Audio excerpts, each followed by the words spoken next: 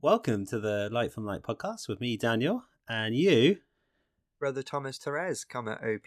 So happy Easter to all of you. Christos Anesti. Oh, how do you respond to that in Greek? Alathos Anesti. Just as you said. So the first bit, Christos Anesti, means Christ is risen, and the second bit, Alathos Anesti, means he is truly risen. Alleluia. Hallelujah. Happy Easter. Brother Thomas, how was your Easter celebration? Oh no, it was great, thanks. Yeah, no, it was good. I spent some of it obviously recording some of these things with you, which was lovely. Yeah, wonderful. But it was good. The liturgical celebrations in church and everything went very well. You can find them on YouTube on the God's Dogs YouTube channel. And how was your singing? Oh, well, I made the mistake of polishing a lot beforehand, which then made my voice go really sort of sore. I did fine. Yeah, I did fine. There were very, very high parts to sing, but yeah, no, I did all right. I think you did. I think you did well. Did you watch? Yeah. Oh, Tuned in. nice. So this week, we've titled the episode, What Happened Next? Because in the last few episodes, we've covered quite a lot of what happened in Holy Week.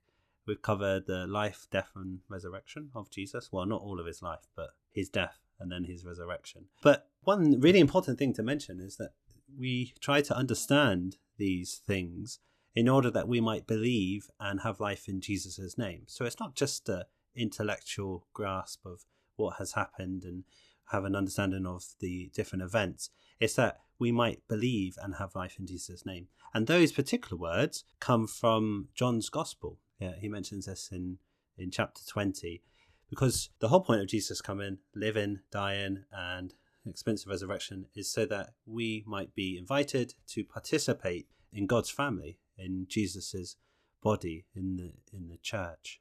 That's exactly it. He also wants us to be part of his, as we find in 1 Corinthians, his mystical body, the church, and to be united to him for all eternity, not only in the next life, but also in this life too. And we do that by participating in the sacraments and the life of the church, the life of the Christian community.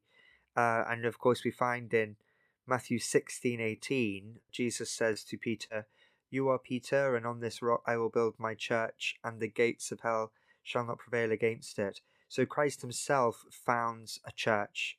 "You are Peter, and on this rock I will build my church, and the gates of hell not prevail against it." So I will build my church. Jesus Christ intended to found and to build a church. And it's this same church which in the first letter of Timothy 3:15, I think, where the church is called the pillar and the ground of truth.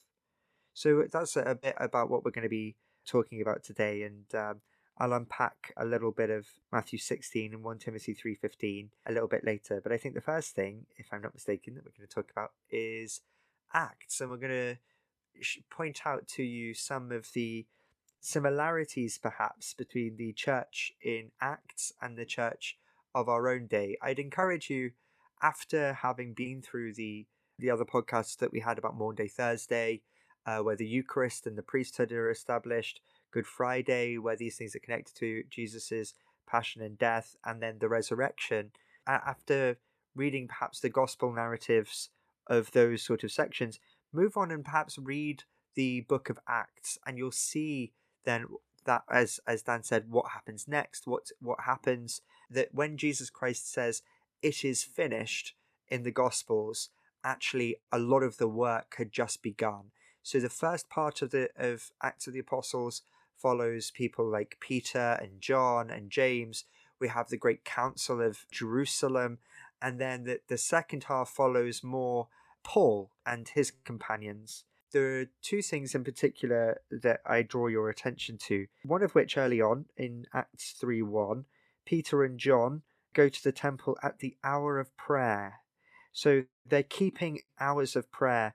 Now, in Jesus' time, there were 3 hours of prayer really that were kept: 9 a.m., 12 midday, and 3 p.m. Now, these also have some sort of parallel, of course, in the life of Christ, because it was at 9 a.m. that Jesus was first nailed to the cross. It was at 12 p.m. Traditionally, the devotions that we have, the Tre Ore, go between 12 o'clock and 3 p.m., where we meditate on those last words of Christ. And then at 3 p.m., Jesus breathed his last and gave up his spirit. So that's a very interesting thing to note, that's noted in the Acts of the Apostles, that Peter and John go to the temple at the hour of prayer at 3 o'clock. This, of course, is also the time that Jesus breathed his last and gave up his spirit. Just praying 3 times a day, we find, I think, in Daniel evening, morning, and noon. So that there are hours of prayer that are kept by the apostles, by the disciples, that they go to the temple in order to pray 3 times a day. This mirrors, in many ways, religious life, the life of monks and brothers and sisters and nuns and things, because we also keep hours of prayer. We pray the Psalms. Some pray the Psalms 7 times a day or 5 times a day. Here in this community, we pray morning prayer, we pray midday prayer, and we pray evening prayer. But every priest and every religious is supposed to keep morning prayer, the office of readings, midday office, vespers, and compline. So 5 times a day. So there's a parallel there between the early church and today in that. So would that be because it's a link back to the early church? Is that why they do it? Yeah, this is something that goes right the way back. Religious life as we now have it. Maybe we could have another episode on religious life and the origins of religious life as we now have it. Sort of develops in many different ways. St. Benedict is very often called the founder of monasticism in the West, but of course we have the rule of St. Pachomius.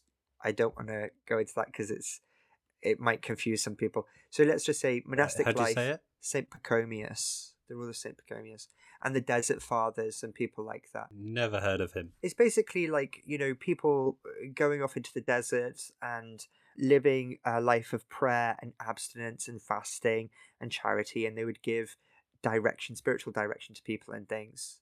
When are you going off to the desert?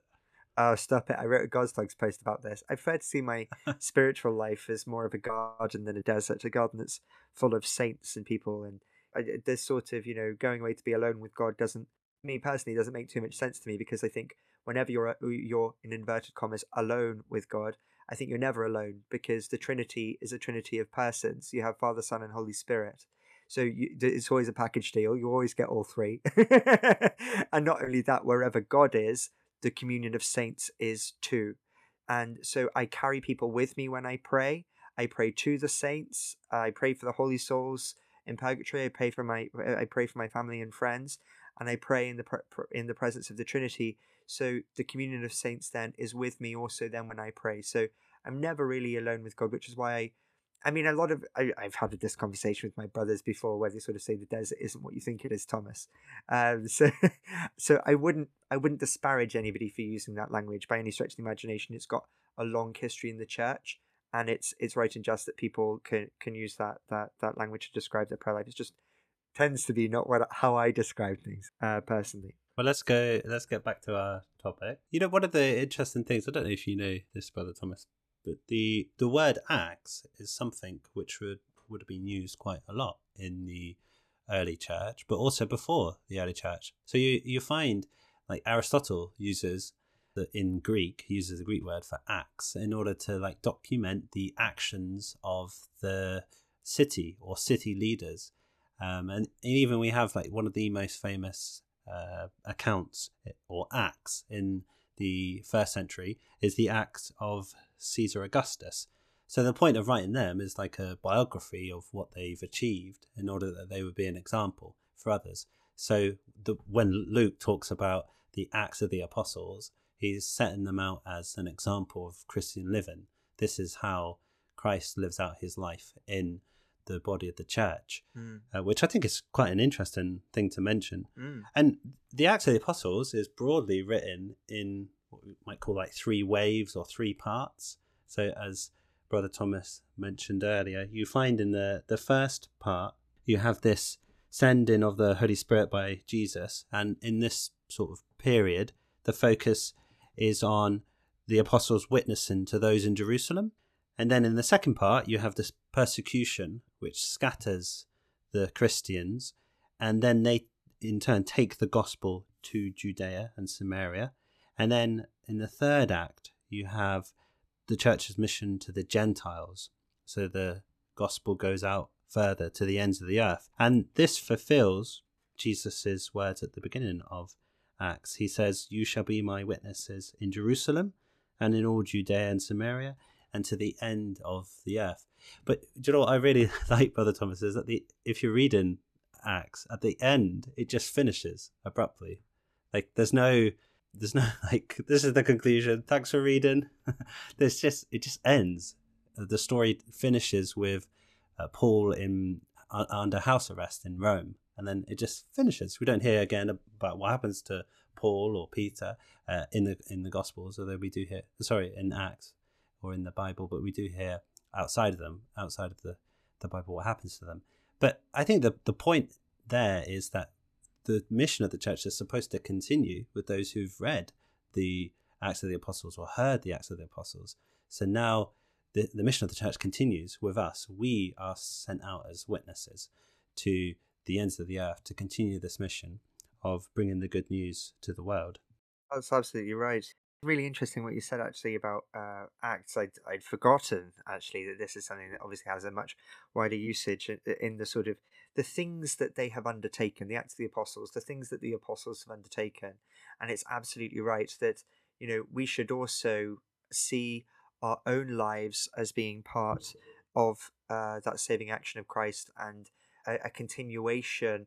Whilst we're not in the apostolic age anymore, period of revelation is over, that doesn't mean that Christ isn't working any longer in our lives. Our lives are also part of that story. And you're exactly right to sort of say, it ends abruptly. And the intention is that now Israel has been reconstituted as the church, and the story of the church is only just beginning. And we are also part of that story. Just on beginning, that's a really interesting thing you mentioned about beginning. Didn't plan this, but at the beginning of Acts, Luke says he's talking to Theophilus. He says in his earlier book, i.e. the Gospel of Luke, all that Jesus began to do and teach, I have told you about. So everything that Jesus began to do, so the idea is that it continues now with the church in Acts. Absolutely. Absolutely. When Jesus said it is finished on the cross, actually, in many ways, the work had just begun. What had been completed was exactly what you were saying last time with the inauguration of the new covenant, the inauguration and the constitution of the church. Now, the constitution of the church within the new covenant, the gathering together of the tribes to constitute the church had finished. But actually, the mission of the church to preach the gospel for the salvation of souls, to bring people to Christ, to unite people to Christ within those visible structures of his church, had just begun. So you're quite right. There is, in one sense, an accomplishment, but as Jesus says this, of course, as you pointed out, as he drinks of the fourth cup, as you said was it in the Good Friday episode that we did? Probably the Good Friday one. Yeah, so there is, in a sense, a sort of a consummation and a sense in which it is finished, but also a sense in which you're quite right, something has just begun. And that's exactly what's happening at the beginning of Acts. Well, what's just begun? Read Acts and find out. You have miracles happening at the hands of Peter, people touching Peter's shadow. We had readings today in Mass of somebody sat outside the gate of the temple called Beautiful, and he asks for some coins or something from Peter and John, and Peter says to him, I don't have any gold or silver to give you, but what I have I give you. In the name of Jesus Christ of Nazareth, I say, arise. And he rises, he sits up and things. And we see these sort of parallels. You're quite right. We see these parallels between the Gospel of Luke and Acts. So, for example, just as a centurion who's spoken well of by the Jewish people, he sends slaves or servants to Jesus to ask Jesus to come to his house. In a similar way, a centurion who's, again, spoken well of by the Jewish people, sends people to Peter, asking Peter to come to his house. In the Gospel of Luke, we also see resurrection, and Jesus says to the dead, arise. In Acts, you have another situation of a widow and another resurrection, and Peter again says, rise, and the dead woman then sits up. Even the criticism that people receive, is very similar. You also see a certain sort of a passion narrative of Paul, and Paul being warned about what would happen to him if he goes to Jerusalem. Just as Jesus goes up to the temple, you see Paul going to the temple. There are many, many parallels in Acts between what happens to Jesus and what happens to the apostles, and things that Jesus says will happen to them in the apostles, like you'll be persecuted, happens to the church in Acts. So you have a fulfillment of Jesus's words within the context of the church. And I suppose that actually shows how the church is the body of Christ. There's this saying, I can't remember where it comes from, but wherever the head goes, the body must go as well. So where the head, Jesus, went, the body must go as well. And we see that in Acts. And there are numerous examples where Peter and Paul's lives mirror the life of Jesus. And I suppose the point there is that in our lives in a certain sense as Christians will mirror the life of Jesus. So there will be times where we go through the big events, like we're baptized, we live out some of those big events, but also there will be some times where we receive persecution for being Christians, although it may not be the same level. Absolutely. Just as Jesus said, if they persecuted me, so also they'll persecute you. Yeah. And also carrying a cross. Yeah. Pick up your cross and follow me. The point there is not, it's all doom and gloom. The point is that you are being, as the early church says, divinized. You're being made, as Peter says, partakers in the life of Christ by walking behind him. You know that image that's often used of Simon of Cyrene? Like he was made to carry the cross behind Jesus, and in doing so, he becomes a Christian, because I think Paul says that his sons are Christians, and one of them is a leader, a bishop, I think, if I remember correctly. One of his sons is Rufus, isn't it? I think so. Yeah, I think that's the tradition. I think so. Yeah, he's father of Alexander and Rufus. No. Yeah, and I think one of them is actually mentioned elsewhere as being one of the leaders. But the point there is that Simon follows behind Jesus. He carries the cross behind Jesus, and he becomes a Christian. And then obviously his sons become Christians. Yeah, you said something absolutely key there. And, it comes back to, okay, fine. Jesus Christ died for me to take away my sins and redeem me, to sanctify me, to make me holy, to transform me and transform my life so I can live a life pleasing to God and be totally united to him for all eternity. As you say, to become a partaker of the divine nature, to become one with God. The question is, well, how? What do I do? How do I do it? Do I have to do anything at all?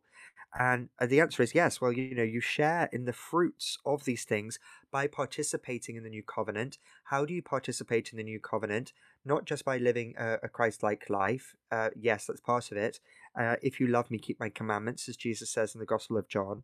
But also, as if you'll find in Paul's letters and in the Gospels, by participating in the sacraments. So Paul talks about being clothed with Christ, and he connects this to baptism. He also connects being part of Christ's mystical body, or grafted onto Christ's body through the Eucharist. So if you read 1 Corinthians, it makes connections between the body and sins of the body and things, and why these things are so important. And all of these things he connects to the Eucharist, and the Eucharist being a constitutive element about how we are made one in Christ. And the reason why the moral life is so important for Christians is because you become like another Christ. And as Paul says, I don't think it's in 1 Corinthians, I think it's in another letter, he talks about how we're ambassadors for Christ. Well, how you treat the ambassador can be a treasonable offense, because the ambassador doesn't represent himself, but he makes represent another, makes represent the king. So how you are treated, how you treat your own body, how you treat the bodies of others, can be, to some extent, an act of treason against Christ himself, because we are members of the mystical body, made members of the mystical body through baptism, through the Eucharist, through the sacraments and the life of the church. That's such an interesting thing. So we might ask ourselves, well, what did this early church look like? What did this early community of believers look like? And in Acts 2, we're given an idea of, we're given the pillars or foundation of what the early church did. And it says they devoted themselves to the apostles' teaching and fellowship, to the breaking of bread and the prayers. So 4 things. So they They shared the same faith, so they believed what had been handed on to them by the apostles. They created a community, so they have fellowship with each other. They care for each other, look out for each other. They're centered on the reenactment of the Last Supper, so where it says that they break bread together. And they're also devoted to a life of prayer, praying for one another, praying to God. And the fruit of this, we find in the same chapter, in Acts 2, the fruit of this is overwhelming charity, like overflowing charity to those around them, to the pagans. And this obviously converted huge amounts of people, Jews and pagans alike. And that's really a glimpse of what the church looks like in the early church, and also links in, you said earlier, links in with parallels and similarities to how the church should be now. Yeah, and how the church is now. I mean, we still celebrate the Eucharist, we still pray many times a day and gather in things. The church is still a place of tremendous charity and things, and Christ is still present with his church.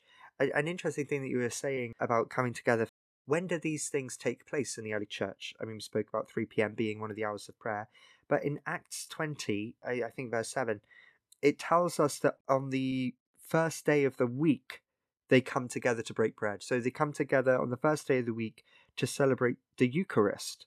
And the first day of the week, of course, in this calendar is Sunday. So when do they meet? They meet on the day of the Lord, which would be the day after the Sabbath. Yeah, the day after the Sabbath, which would then be like the 8th day, or the day of the new creation, which would be in the Jewish calendar the first day of the week, which is Sunday. So even from the earliest times in the Acts of the Apostles, the church meets on Sunday to celebrate the Eucharist. And why do they do it? They do it because it was the day on which the Lord was resurrected. Brother Thomas, what about the other things that we have then when we gather to worship at Mass? So we have other things like incense, or things that we don't see in the early church when they come together, because we're just given like the real basics of what they do. But what about the more detailed things that they do, like procession of the Gospels above your head by the deacon, things like that? Where do they come in? Yeah, so let's start with incense, right? That's a really easy one. You'll find incense in the book of Revelation. You'll find incense, and this is the thing, the earthly liturgy mirrors the heavenly liturgy. So just as, for example, the book of Revelation, I think the book of Revelation helps us to understand what the heavenly liturgy is like. I think that's part of what it's trying to get at. The book of Revelation's divided into 2 parts: the letters given to the churches, and also the marriage supper of the Lamb. And of course, at Mass, we say, "Behold the Lamb of God," who is, of course, Jesus Christ. We consume the Lamb of God. We consume the body of Christ in order to become the body of Christ. So all of that's in Revelation. All of that's in Revelation, yeah. So you'll find incense in there. You'll find the covenant meal in there. You'll find 2 parts: liturgy of the Word and liturgy of the Eucharist there. But also you'll find things like incense in the Old Testament, right? You'll find incense mentioned of things like the "Holy, Holy, Holy Lord God of Hosts" that we sing at Mass. You'll find that in the book of Revelation. You'll find that in Isaiah. You'll also find things like, "Lord, I am not worthy that you should enter under my roof." So some of the things that we say are in the Gospels. The Gloria, that's in the Gospel of Luke. All of these things, the Divine Commission, go and baptize in the name of the Father, the Son, and the Holy Spirit. Well, we make the sign of the cross not only when we're baptized, but every time we begin our liturgies. But yeah, also things like incense and things. You'll also, and the idea of sacrifice and a covenant meal and blood being shed to inaugurate a covenant and things, you also find in the Old Testament, in Leviticus, "Holy, Holy, Holy," and incense is in Isaiah. Yeah, I think that covers quite a few of the things that we do. Okay, yeah, I think that covers pretty much all of them. But I suppose actually that's a really interesting thing. Reminded me of an interesting thing. So in the Old Testament, the way the Israelites worship God is given to them by God, which I think is quite interesting. So that they don't make it up; they're given the rubrics, for want of a better word. They're given how to worship God, and as you say, Revelation and even the Gospels and Acts show us how to worship God as well. Yeah, and it mirrors the heavenly liturgy. That's one of the important things. It mirrors the heavenly liturgy. And in this liturgy of the New Covenant, we don't see an appropriation, as it were, but we do see as a fulfillment.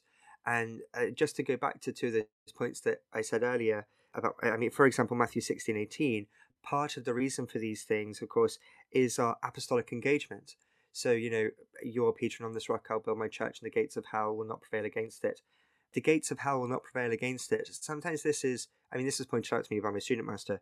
Sometimes Catholics will say, oh, this is a sign that God is protecting the church. Protecting the church from what? The gates of hell. Well, when was the last time you were attacked by a gate? Actually, it's the opposite way around. It's the church, the warrior church, the church militant, who is breaking down the gates of hell in order to snatch souls, right? In order to take souls for heaven, for Christ. So you are Peter, and on this rock, when I speak to my first Holy Communion kids, I say, oh, Peter's the rock. What can we do with rocks? The first thing that most of my kids say is you can throw them at people, which is never the answer I'm looking for. But actually, they're onto something. The rock breaks down the gates. The rock breaks down the gates to take those souls. So for the salvation of souls. So there's this apostolic, there is a functional element, but there's also what we might call an ontological element, or an element of being. So it's not just all about our function, but it's also about who we are, because we are other Christs, and Christ it is good simply to be. So it is simply good to be part of the church, which, as we've read in 1 Timothy 3:15, that it's good to be part of the church, partially because it's the pillar and ground of truth, and we are united to Christ. I think we've probably run out of time. There's plenty of other things we can say, so I'm sure we'll have another episode on the church, like the church as a pilgrim people of God and the mystical body of Christ, and how in Catholic understandings of the church, the visible structure, that sort of hierarchy, which is also charismatic, or charismatic just meaning that we all have different gifts. Those different gifts and that hierarchy is understood to be willed by Christ, and is a gift for her ordering and things. And so we can talk a little bit about that maybe another time. Are you promising more episodes? What would the podcast be if we weren't? If Brother Thomas wasn't promising more episodes that we still need to get round. Promising more and more episodes, it's a way to keep you coming. It's a way to keep you coming back, Dan. Oh, me or the listeners? Maybe a good way to end is just to draw it back to Acts. So what you'll find at the very beginning of the book of Acts is that there is the descent of the Holy Spirit at Pentecost, and this Holy Spirit descends upon the apostles, and then they go out to preach the good news. They go out as witnesses to Jerusalem, then to Judea and Samaria, then to the ends of the earth.